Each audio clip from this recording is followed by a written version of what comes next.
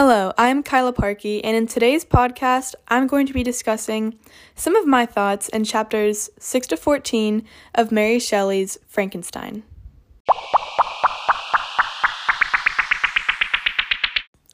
Now, some significant moments in these chapters include when Victor Frankenstein gets a letter from his father telling him the crushing news of the death of his brother William.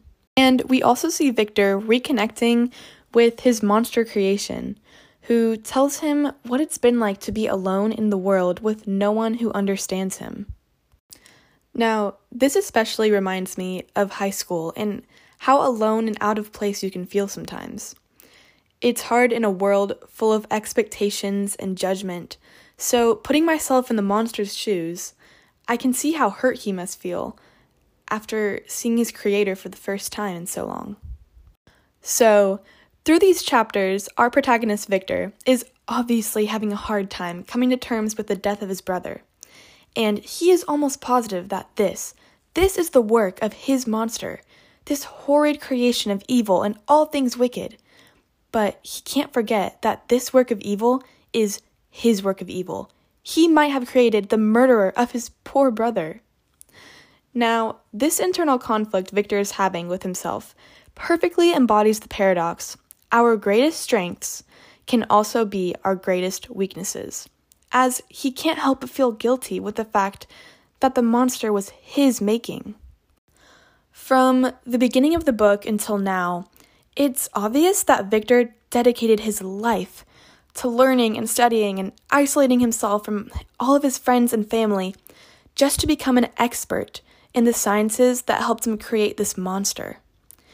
And all of a sudden it's hitting him that his life's work created an awful, or what seems like it, an awful being and disgrace to humanity.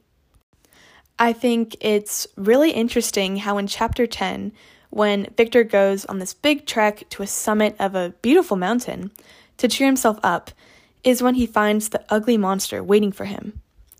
And when he first sees it, Victor is horrified and starts cursing and yelling and threatening, but the monster just stays calm and assures Victor that he isn't going to hurt him and just wants to talk. Now, if I were in this situation, I probably would have acted exactly like Victor. Like, if you just saw the possible murderer of your younger sibling standing in front of you, wouldn't you act very unforgiving and angry? Because I definitely would. But somehow, Victor is convinced to hear out the monster's story. And I believe Victor was convinced to stay and listen to the monster because he feels partly responsible for the death of his brother. Which brings me back to the paradox of our greatest strengths becoming our greatest weaknesses. Because no matter what he does, Victor can't escape his creation and the damage that has been done. So, therefore, Frankenstein can definitely embody and be seen as an example of this paradox. Throughout chapters 6 to 14, we see Victor's monster creation almost become a metaphor for humanity. For instance, this creation was born pure and unaffected by the cruel things in this world. Then, as we continue reading, we see the monster start to compare himself to the people in the village, which creates this unwanted judgment about the fact that he is different from everybody else. He claims to be disgusted in his looks and inability to understand the village's language or way of life. After being alone and judged and just hurt for so long, I can start to see how the monster would lose his purity. This really reminds me of social media because it's something most of the world can relate to, where there's this unforgiving audience that sees you solely based off of your looks and likes and comments, and not really based off of your personality.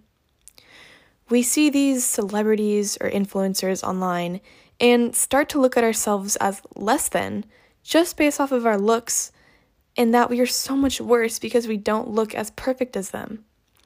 But this just isn't true. All you see on your screen is looks, not personality. Just like all the villagers see the monster as just an ugly monster and don't even bother to get to know him.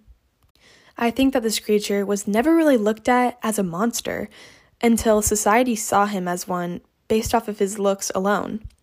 Before all the judgment, Victor just made a creation that, throughout these chapters, became labeled as a monster. And as this monster starts to tell Victor everything he has been through, it becomes clearer why he would want revenge on any human that stood in his way.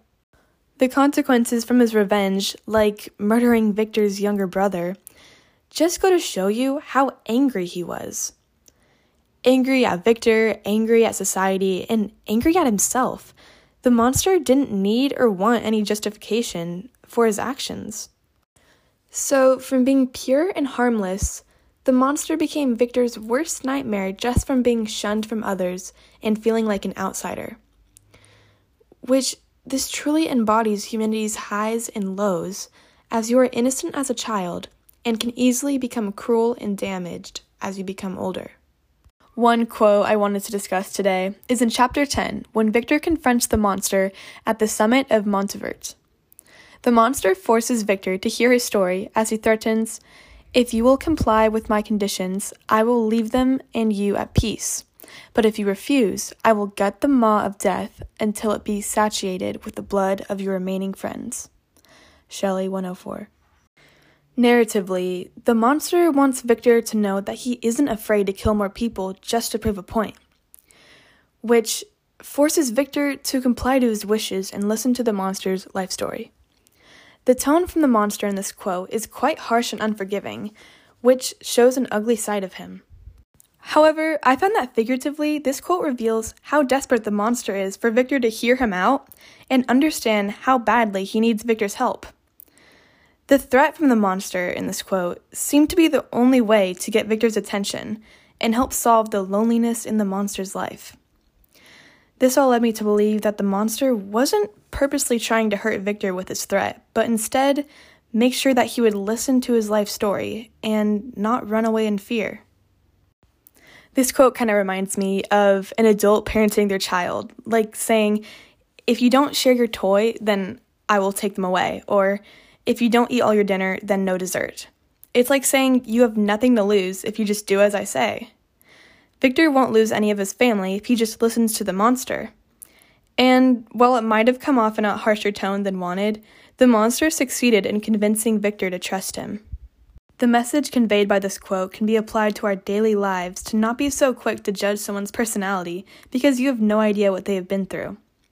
For instance, Victor was way too quick to see the monster as a threat to society, without taking into account that he is the creator and is partly responsible for the monster's consequences.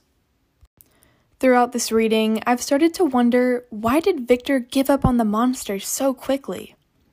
His creation obviously was completely unfamiliar with the world around him, and probably very scared to be so alone and seen as an outsider by everyone. He had no one to help him ever since Victor abandoned him. I started to think, maybe it's because Victor was too afraid of the monster to even try and help him through this life. But he wanted to make this creature, and he wanted to work consistently to understand more and more about how to make this creature. So why did he give up so quickly? Was it based on looks alone? Or was his isolation from working too much on this creation clouding his ability to think rationally? There's an endless amount of questions I could ask, but I just think Victor wasn't ready for this kind of responsibility and was ashamed in his ugly creation for fear of a bad reputation.